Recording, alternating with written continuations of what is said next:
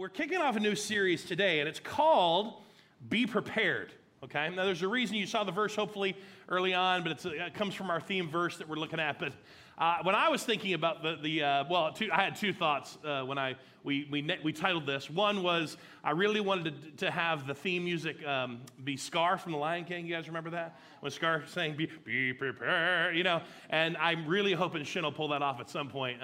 He can sing it. Before the end of the thing. But I thought about that, but then they also thought about, just that part of us that really longs to be prepared, or at least we have a fear of what it would be like to not be prepared. So, I was like this as a kid. How many of you guys have ever remember those dreams you had where you showed up at school and there was a test that day or there was an exam and you really weren't ready? Like, you know how dreams are. It's like you show up and then all of a sudden you're in the exam, and you weren't really prepared for it. Does anybody nod your head if you're with me? You ever had those dreams, right? Or maybe it's more recent. Maybe it's like you don't like to speak in front of people, or, you got to do a presentation at work or something along those lines, and all of a sudden you've got to get up and do something. And, I've had that dream where, I like to talk in front of people, but I've had that dream where all of a sudden, like, I'm up standing in front of people, and then I look at my notes, and there's nothing there, and and it's like I totally forgot to prepare, which would be odd for me, The baseline of that dream is where you show up and you're naked. You guys all know what I'm talking about? Like, you just show up wherever, and it's like, I forgot to dress today. That's that same kind of root thing across the board of, like, we just don't like not being prepared for something. Again, sometimes more than others, but there's a part of us that we feel like we don't really like that.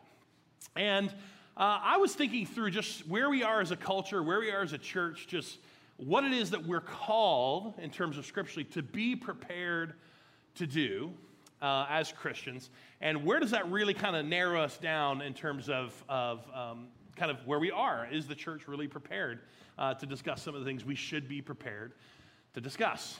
And kind of matters in terms of the state of our culture. Now, I'm going to give you a few statistics. This comes from a Gallup poll and study that has been done actually fairly recently, but they've been for as long as they've been gathering stuff, or as long as they've had the ability to kind of do these polls and that kind of thing, basically from about World War II on, you could bank on pretty much for 60 plus years, you could bank on basically about 90+%, and it always kind of floated somewhere in the 90s, in terms of America, that people believed in God. Okay, now don't drill into that a little bit more. Just the big general picture, like they would basically state, yeah, I believe there's a God or a higher power, or something they call God, whatever it is. It was about 90. It topped off about 98%, but overall, for that long period of time, it was above 90%. Now, something happened in that sort of 2011 to 2013 timeframe. It began to shift, and Gallup kind of showed us that now it's down to about 87%. But that shift was the start of what was considered a much steeper decline, to where the most recent poll puts us at 80%. That 1 out of every 5 people really does not at all in any way, shape, and form believe in God or a higher power or whatever you call it. Now, again, that's not the way you and I might define the word God. That's just the big, broad ideas. 80%. The way you and I would define the word God is that there's a personal God who answers and hears prayers, answers and intervenes in our lives. And when Gallup kind of drills down into that, the number goes down to actually about 42%. That about 42% actually believe that there's a personal God that knows who you are and answers prayers and intervenes in our life. And that's a big deal. That's a big problem, especially for us. Why? Because we believe that people spend eternity somewhere. We believe everyone is going to spend eternity somewhere. And as followers of Christ, we need to be paying attention to some of the decline that is happening and try to figure out, what we can do about it. And now, I want you to understand that the reasons for this decline and the reason for what they've seen in the last decade, there's lots of reasons. And there's lots of reasons that have been really formed decades in the making in terms of kind of resulting now. But I want us as a church to focus in on the church side of the equation. I want us to focus in on where we are as followers of Christ and as Christians.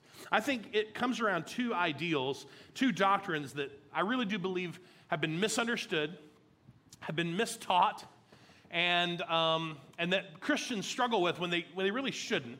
And these two big ideas are evangelism and apologetics. Now, if you've been around Journey for a while, hopefully you've gotten a better understanding of how we would talk about evangelism. But evangelism, nonetheless, in the Christian, kind of Western Christian culture, there does seem to be sometimes a little bit of a flavor to the you know, the kind of the street preacher or the guy with the sandwich board, you know, on, you know, and the standing at the corner kind of throwing the Bible out and beating people over the head with it. And, you know, or maybe it's, you know, the people at work or people online who kind of Jesusify everything on you, you know, and somebody comes in from the office and it's like, boy, it's hot outside. And they're like, you know what's really hot? Hell, you know? I mean, they just sort of find any moment at all to kind of jump into the conversation and add Jesus to the conversation. And that's not what we're talking about when we're talking about evangelism. But I know that it kind of gets that flair sometimes, or that flavor. Apologetics is another one of those that's really misunderstood. Like, it's not, by the way, it's not apologizing for being a Christian. Just to let you know, that's not what apologetics actually is. Apologetics comes from a Greek word, and we'll talk about it here today in terms of what it means to sort of have make a defense or an argument or understand the reasoning behind something.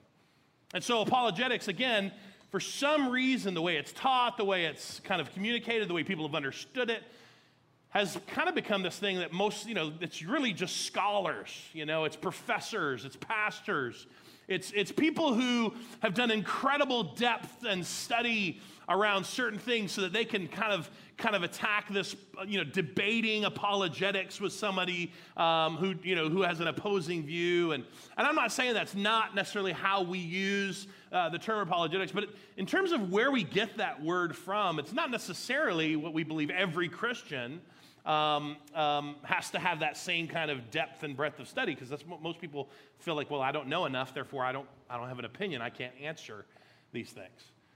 And at Journey, we kind of simplify these two ideas around really simple statements. Just what does it mean for us to share the good news, to share what we call the absolute hope of who Jesus is, and then to have a response, right, about the reason why.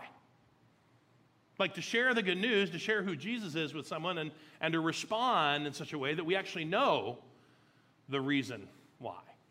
Around Journey, if you've ever heard us talk about it, we use a term called top five. Raise your hand if you've ever heard us talk about our top five. Yeah, here at Journey. If you're new, I'll go ahead and give you the brief summary. The top five around for us is we like to talk about the fact that you have a center of influence, a center of responsibility, that God has placed you in your life where you are and around you. You're connected to, whether it's family or friends or coworkers or, you know, people that know your kids, and, you know, sports teams and groups and clubs and gyms and things you're connected to. You have all these places where you're sort of rubbing shoulders, and we use the term top five just to help you identify that there's more than likely at least 5 people in your life, again, in your circle, that are probably far from God, but they're close to you, right? They don't have a relationship with God the way you do, or the way you think, you know, you can see in terms of evidence. And so you look at them and you're like, okay, well, they're far from God, but they're close to me.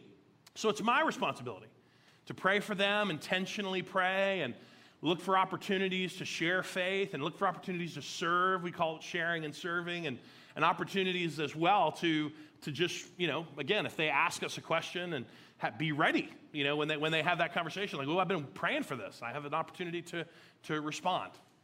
And that's really what we're talking about, that we really see evangelism and kind of apologetics as the root, again, the root of these two ideas is around those two things: sharing the gospel, sharing the good news, and responding with sort of the why behind what we believe. So our theme verse comes from, if you saw it in terms of Peter, it comes from a letter that Peter wrote the church.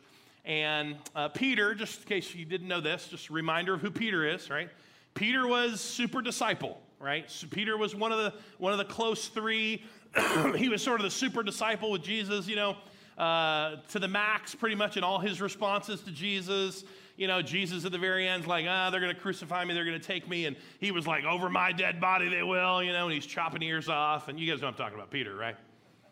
And Peter goes from super disciple to super zero in a matter of a day when he actually goes from over my dead body to denying who Jesus is.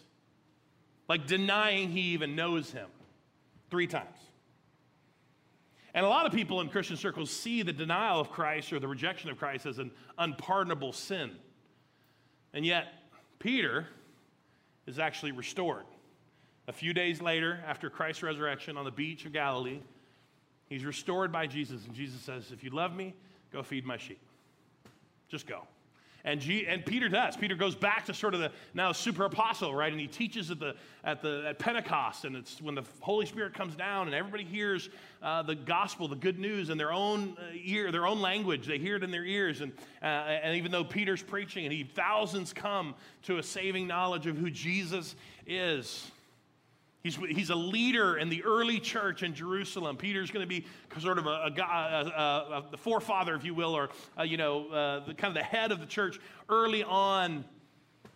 And then he actually is one of my favorite stories we'll look at in a few weeks. He actually is one of the first of the disciples to share their faith with a Gentile and see a whole Gentile and his family come to Jesus. His name was Cornelius. It's a beautiful story. So this is Peter. And Peter writes this letter to the church, and he's writing to Christians, Gentile Christians, Jewish Christians and Gentile Christians, but he's writing them and saying, look, and I won't have to go through the whole book, but it's very much about how we live as followers of Christ. Again, going back to sort of the root of what we're called to do. What is it that we're called to do? What is it we're called to look like and be like and say as followers of Jesus? Starts off, then we're going to go to 1 Peter 2. I'll bounce around a little bit till we get to Peter 3. But it says, dear friends, I want to warn you as temporary residents and foreigners to keep away from worldly desires that wage war against your very souls. Now, Peter is just very simply saying, hey, look, guys, there is a perspective you need to have in this life, and that's kind of like you're a temporary resident. You know, you're a foreigner, so to speak, of this current environment. And he basically is saying, I don't want you to engage in the worldly stuff that's going to wage war with you. Like, there's worldly stuff happening, and that's temporary. You know, you're just a temporary citizen. Don't engage in this stuff that the worldly desires. You're going to keep away from those things that are against your soul. Keep going. It says, I want you to be careful and live properly among the unbelieving neighbors. Right? You want to live in a certain way that's proper among your unbelieving neighbors. Then even if they accuse you of doing wrong, they will see your honorable behavior. And they will give honor to God when he judges the world. So he's talking about this idea that you're kind of to have a different perspective, but you're also to live in such a way that's sort of above the fray. You know, you're to live in an honorable way that people see that and they recognize the difference. And he actually goes on, this is in 1 Peter 3, he gives a few examples throughout the way of what does that look like to live that honorable life. And he says, well, I want you to be tenderhearted and to keep a humble attitude. Boy, this is a big one for Christians. You know, to be able to respond and walk and live with humility. And then he goes on to say, don't repay evil for evil. Like don't look for opportunities to pay back people who hurt you, accuse you, gossip against you. You know, like don't look for those opportunities. Matter of fact, don't retaliate with insults when people insult you. Instead, pay them back with what's that word? Yeah, I got a blessing for them, all right. You know, that's what most of us think, right? Pay them back with a blessing. Means that really, you're supposed to sort of respond in a way that's countercultural. And then he says, that's what, by the way, just in case you didn't know, that is what God has called you to do. Peter's reminding them. That's what God has called you to do. Respond in this way, live in this way. And then he's going to grant you his blessing. But his blessing on you really does have to do with how you live, and especially in how you live in response to others as temporary residents, not getting caught up in the worldly stuff and living above the fray with your unbelieving neighbors. Keep going. This moves us into our key verses. It says, look, who's going to want to harm you if you're eager to do good, right? Who wants to harm Mr. Rogers? Let's just be honest, right?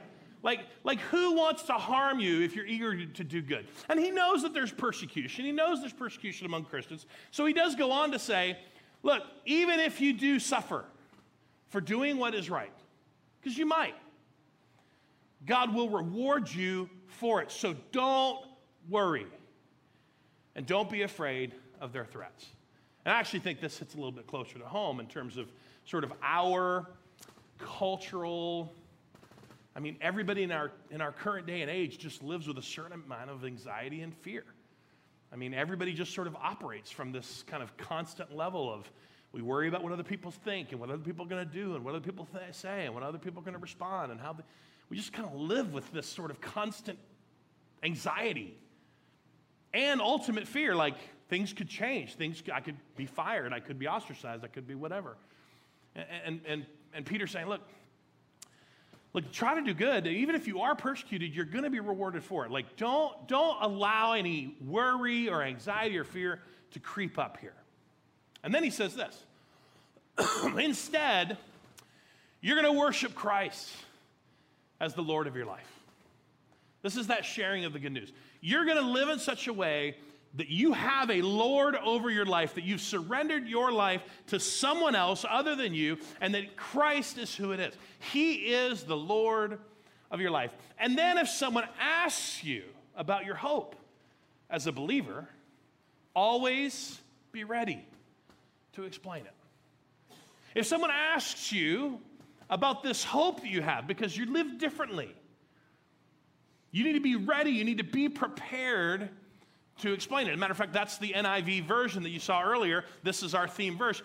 Always, say the words out loud, always be prepared to give an answer to everyone who asks you, to give the reason for the hope that you have. Right? Always be prepared. Have that preparation in you to be able to give an answer.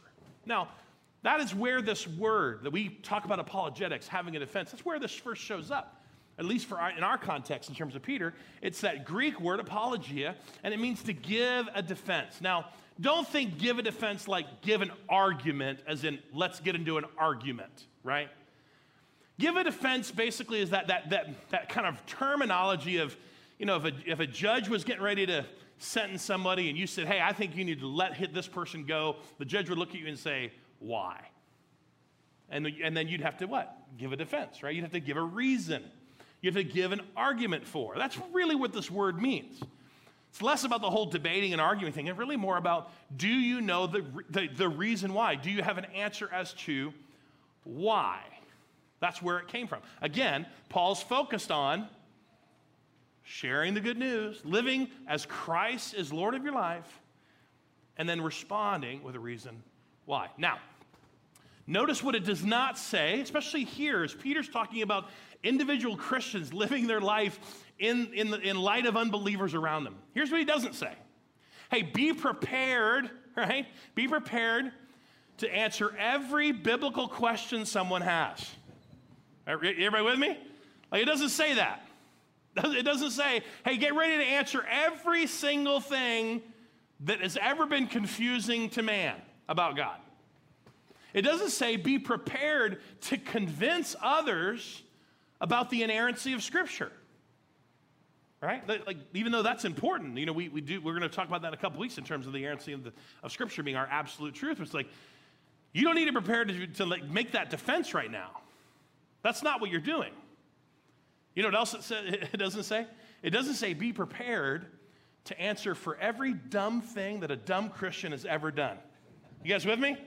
Like, it doesn't say be prepared for the hypocrisy of other Christians. Be prepared to explain that. Be prepared to explain all the hideous things done in Jesus' name in history. Be prepared to be able to apologize and defend everybody else who's been wrong or who's wrongly done thing in the name of Jesus. He doesn't say that. Like, don't misunderstand the word.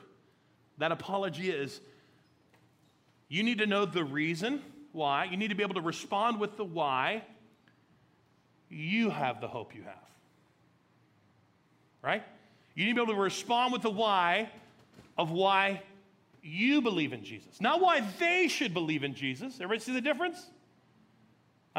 You're not supposed to be prepared to tell them why they should believe in Jesus. He says you need to be responsible with the reason of why you believe in Jesus. Why it matters to you. Why have you surrendered your life to the lordship of Christ? Why? That's that apologia. That's that heart of where Peter's saying this is the why you have to focus on. Not that those don't matter, those other things don't matter, but not in terms of the root of that word. Now here's the next part. He does actually continue to go into how we should do that. Because again, Peter's pretty encouraging about how we're supposed to live. So he says you're supposed to have this answer about, living your life for Christ and responding with a why. But he also goes on and says, but you got to do this in say the words out loud, gentle and, yeah. I don't know if Christians have ever read this verse. Like you're supposed to do it in a way. Like I don't know where the argumentative and debating and sort of almost, moral authority and having to put people down. And I don't know where any of this came from. But Peter's like, you're going to have a conversation with people. You're going to have unbelieving people that live in your life. And they're supposed to see a difference in you. And when they ask you what's going on, and you've shared with them that you've surrendered your life to the Lord, well, you got to do it in a respectful way, like the same way you should already be living, with humility. Keep your conscience clear. Do you know what he means by this?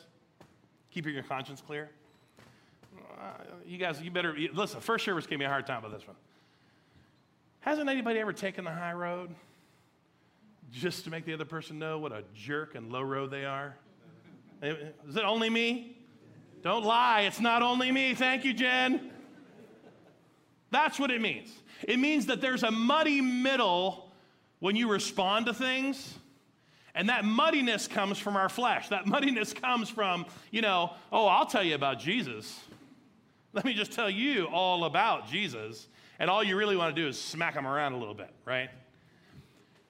Peter's like, keep your conscience clear. Keep this as pure as Jesus would want it to be. Okay? Do you really love them? Do you really want them to know Jesus? Do you want them to have absolute hope in their life? You're responding in a gentle and respectful way, and you're going to keep your conscience clean and clear. Because, what? It says, well, even if they speak against you, they'll be ashamed when they see the good life you live. Because why? Because again, you belong to Christ. Christ is the Lord of your life. And then he closes out that section with saying, look, it's better to suffer for doing good, if that's what God wants, than to suffer for doing wrong. Peter's basically like, look, you're going to try to navigate this thing, and it's better to navigate it the way God wants you to navigate it. And if you have to suffer, than for you to try to figure out how smart you are and to navigate it your way, and you're still going to suffer. Like something's still going to come back at you. Something's still not going to be ever perfect. Like it's going to happen.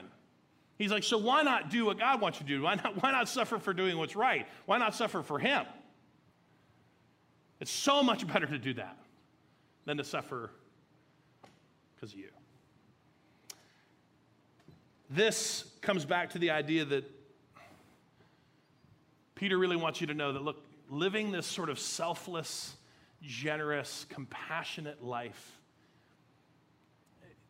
it can be unassailable, right? It can be unassailable. It can be something that you live in such a way, and not because of moral authority or perfection, but that, people just have a hard time coming up with dirt on you. People have a hard time getting mad. Oh, they're so generous. I hate them. Does that make sense? Like, you might still get it, but what does that look like? I mean, what does it look like when Peter's saying there is such a life to live under the lordship of Christ that people notice and recognize the difference, that even if they did slander, even if they did, like because they hate you and they hate everything you stand for, that ultimately everything that they would say, they would be put to shame because they just don't have enough on you? because of the life you're choosing and trying to live, because you're humble about your weaknesses and about your mistakes. You're humble about what you don't know. It can be, let me just put it that way, it can be unassailable. If we really are living to share the gospel, share the good news, and respond with the reason why we have this Lord in our life. Now, what's happening in Christian culture today is the majority of Christians don't look very much like Christ. Now, understand, that's not me just taking a dig. It's a perspective. That there's a gulf between Jesus and who he claims he is, and then Christians sometimes, and who they claim to be. There's distance there, at least from the world's perspective. And part of that is because when Christians don't look any different than anybody else, they're consumed by worldly desires and issues, then we live, just like everybody else, we are eager to share what we think the big problem is. Just like everybody else. Not the good news. We want to share the big problem. What's the big problem? Economy. What's the big problem? Immigration. What's the big problem going on? Inflation. Gas prices.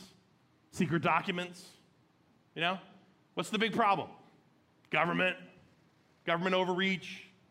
People who don't listen to the government. And you know what's fun? We don't just share the big problem. We always know whose fault it is, too. It's Trump's fault. It's Biden's fault. It's those loony Democrats' faults. It's those crazy Republicans' faults. That's whose fault it is. It's their fault. It's the previous administration's fault.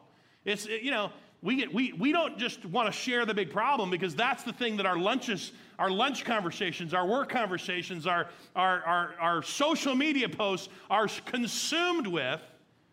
All these temporary worldly things that we know we want to share the big problem and whose fault it is, but guess what? We're also ready to defend ourselves. Oh yeah, we're ready. We're totally ready to respond and defend how we believe things should be, our social and our political ideology. Oh, we've read the blogs, we've watched the things, we know the people to listen to, we got the podcast down, I'm finally caught up on this, I understand what's happening here, I've gotten the truth sources that I know are telling me the truth, and I can defend and debate you and your dumb truth sources that aren't telling you nothing. And we have a world of the church and Christianity that is not sharing the good news. They're not responding with the hope they have. And there's a gulf between them and their Savior from the world's perspective. And again, part of it is because we are actually being prepared and disciplined by our cable news choices. And we're being spiritually shaped by our social media and cultural trends. You are being discipled, not you guys are better. I'm talking about everybody else. But let's be honest, we're being prepared and discipled by something other than the Word of God. And we spend a lot of time digesting a lot of stuff that doesn't matter for eternity. And we're being spiritually shaped by the echo chamber of whatever it is we follow and who we listen to. And that social media, cultural ideology.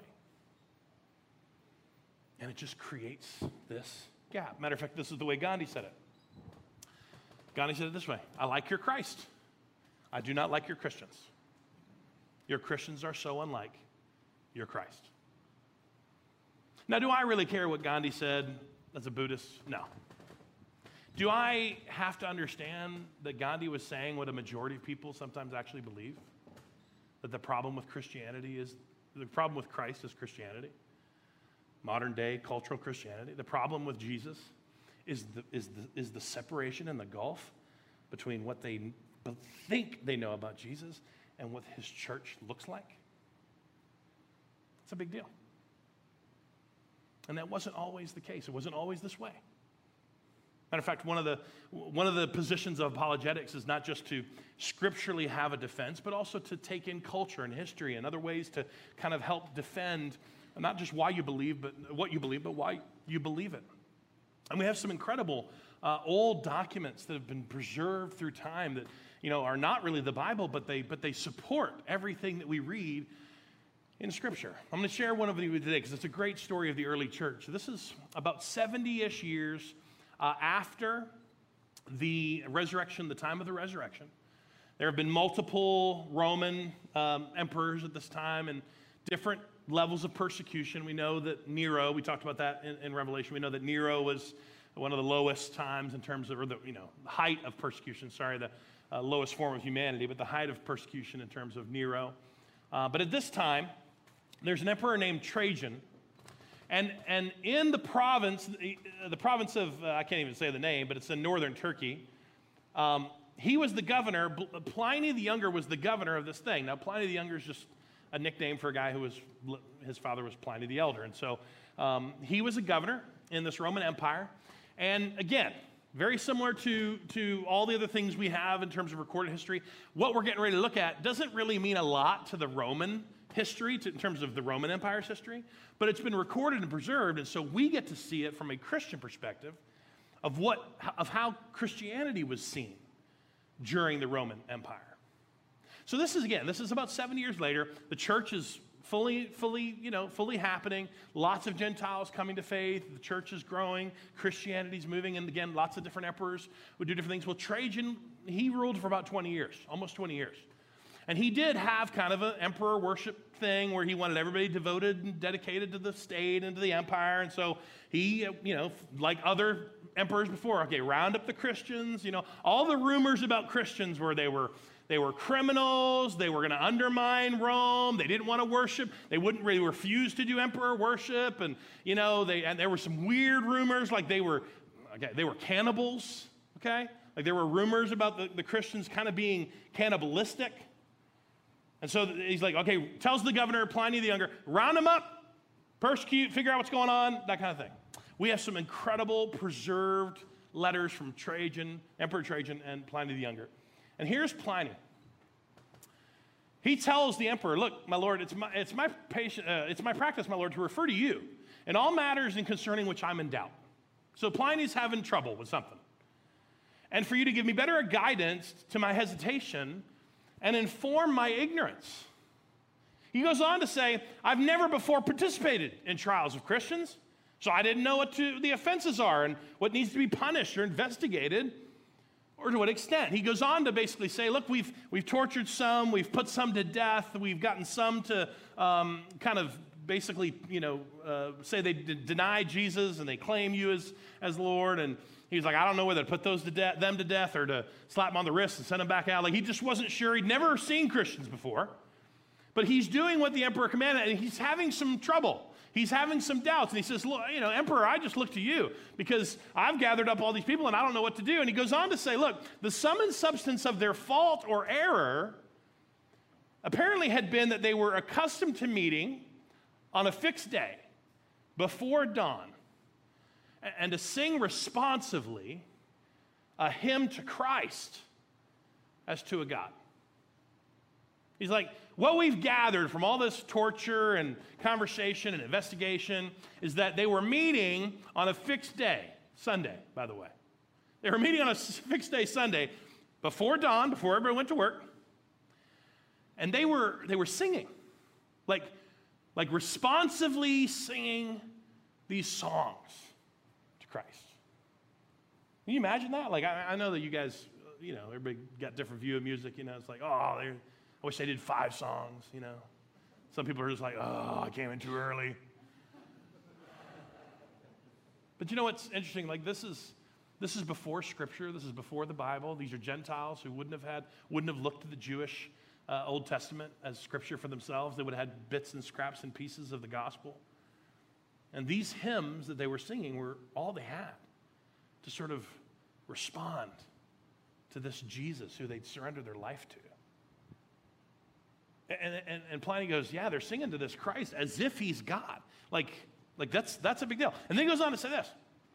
And they're binding themselves by an oath. They're pledging, they're making commitments and promises, but not to do some crime. Remember, the rumor was that they're criminals. they weren't doing that, but they were binding themselves to not commit fraud, to not steal anything, to not commit adultery, and to not falsify their trust, nor refuse to return trust when called upon to do so. Basically, this is integrity. This is doing what you say you'll do. So Pliny's like, so I rounded up all these horrible Christians, and they are binding themselves. They're making oaths, but it's to not commit a crime, don't steal anything, don't sleep with someone else's wife or husband, and do exactly what you say you're going to do. Live as a person of integrity. And Pliny's like, and you want us to do what? Like, these are probably the best citizens we have, right? Like, he's kind of like, what do I do? These Christians are living out exactly what Peter said to live out. It is a historical example of the church being the church. And then he ends it this way, which I just think is funny. By the way, when all this was over, their worship, they were accustomed to depart. But then they'd assemble again and partake of food. But it was ordinary and innocent food. Almost like it's disappointing. It's ordinary and innocent food. And it's like, well, we thought they were eating flesh. Because the rumor was they were eating flesh and drinking blood. And I know this sounds really disgusting, but just understand the historical context. At that time, there was also rumors that it was the babies. Okay? Now, why in the world would you assume Christians? Okay, what was happening? Christians were going around and collecting all the children that were being discarded by the Roman Empire. They were taking care of all the children. They were bringing in children that were being literally thrown out to be dead. And all the Christians were rounding up the babies and raising them. And then they get some rumor that these people eat flesh and drink blood, which we all know where that comes from. They were participating in the Lord's Supper. They were breaking bread and remembering the body of Christ broken for them. And they were drinking wine and remembering the blood that was shed for them. So we look at this and they're like, oh gosh, this is horrible, just without any understanding. And finally Pliny gets in there and is like, yeah, well, it was kind of just normal food. Just like wine and bread and stuff. So none of the stuff we've heard is really true. And guys, this is the church that we share faith with. This is the early church. This is our heritage. Where there was very little gap between the Jesus that they shared with people and the life that they lived. There was very little gap between the Jesus that they claimed to follow and the life and the oaths they were taking and the response they were making to Christ as Lord of their life, giving up their lives in persecution for their Savior. And I believe that that's possible today. I believe that's possible even with us. That we can be prepared not only to share the good news because Christ is Lord of our life, but to be able to have a response and a reason why. The question we're going to be looking at this series, and I'm going to get ready to close this out. The question we're looking at is basically this: why have you chosen to follow Jesus? We are not looking at why other people are supposed to follow Jesus. We're not going to talk about all the world following Jesus. I'm going to walk you through some of the apologetics, and so that you will feel like you are prepared to know why you follow Jesus. And I believe that there's a few themes that we need to look at, and we do need to study, and we do need to take some consideration into how this affects our answer for this, especially when discussing it with others. Here's some of the ways in which we do that. Well, one of the first themes is that Jesus, and we're talking about Jesus as a resurrected Savior, okay? Jesus, not the teachings of Jesus, we're talking about the living Jesus, is the only way. The only way.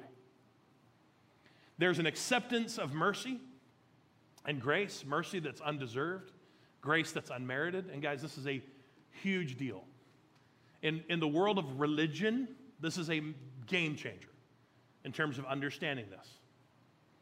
And then there's an unexplainable personal transformation. I want you to know, with apologetics, there is a lot that we're going to digest and uncover in terms of, truth, absolute truth, and reasons as to why you can explain things. But I want you to understand that at some point, there's going to be, as a part of your true apologetics, there's going to be an unexplainable personal testimony. That's part of your reason as to why I follow Jesus. Let me read these very quickly, but this is basically Peter. I want you to see it in example. I want you to see it in real life. This is just a few verses from this letter that Peter wrote of how he expressed those things, right? Here's 1 Peter. His great mercy has been given to us, a new birth into the living hope, resurrected Savior, through the resurrection of Jesus Christ from the dead. He always points back to his living Savior, this resurrection that changed everything. Keep going. You are not like that. He's talking to the people of God. He says, you're a chosen people, royal priest, a holy nation. You're God's own possession. And as a result of that, you're able to show other people the goodness of God. For he called you out of darkness into his wonderful light. Keep going. Once you had no identity as a people, but now you're God's people. And once you'd received no mercy, but now you have received God's mercy. Because understanding mercy and understanding this undeserved mercy and unmerited grace of God and how it affects you is a big deal in terms of how you show the goodness of God to others. Keep going. This is in chapter 4. There is no shame to suffer for being called a Christian. Praise God for the privilege of being called by his name. You know the guy who wrote that? The guy who wrote that is a guy who lived several days filled with a shame and a guilt of denying his Savior, where he had abandoned everything he had given his life for, went back to fishing, and thank Jesus, he got restored by Jesus. And here's Peter telling the church, look, don't you ever be ashamed of the name of Jesus Christ. That's his personal, unexplainable, like, guys, I wish I could tell you the depths of sorrow that I experienced in denying him. Don't you ever, ever, ever, ever deny. It is an absolute privilege to be called a Christian. It is a privilege to wear the name. Because that's our goal. Share the good news and respond with the reason why. Let's pray together. Thank you, Jesus, for just the opportunity today to confess to you that God, sometimes we just have that human spirit that naturally lives with anxiety and fear of how people will see us and view us. And so, God, we don't necessarily live with that intentionality every day, especially within our top 5 of sharing the good news and responding when we're asked questions, responding with the true answers, the hope that we have in our faith in you. So God, over the next few weeks, as we dive into your word, as we long to kind of bridge that gap and close that gap between who we say you are and who you are as Lord of our life, and how we live our life and how we share the goodness of God with others.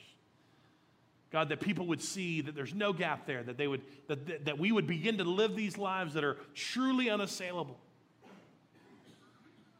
So that even if we are persecuted, even if we are, put down, even if we are viewed differently, God, that people would be ashamed of their own words because they see the blessing and favor that is not only in our lives, but that same blessing and favor that we choose to then share with everyone else. God, just convict us where we need to be convicted, challenge our hearts where we need to be challenged. And God, encourage us today as we leave this place, changed, transformed, renewed in our mind as to how you've called us to live. And we pray all this in your name, Jesus. Amen.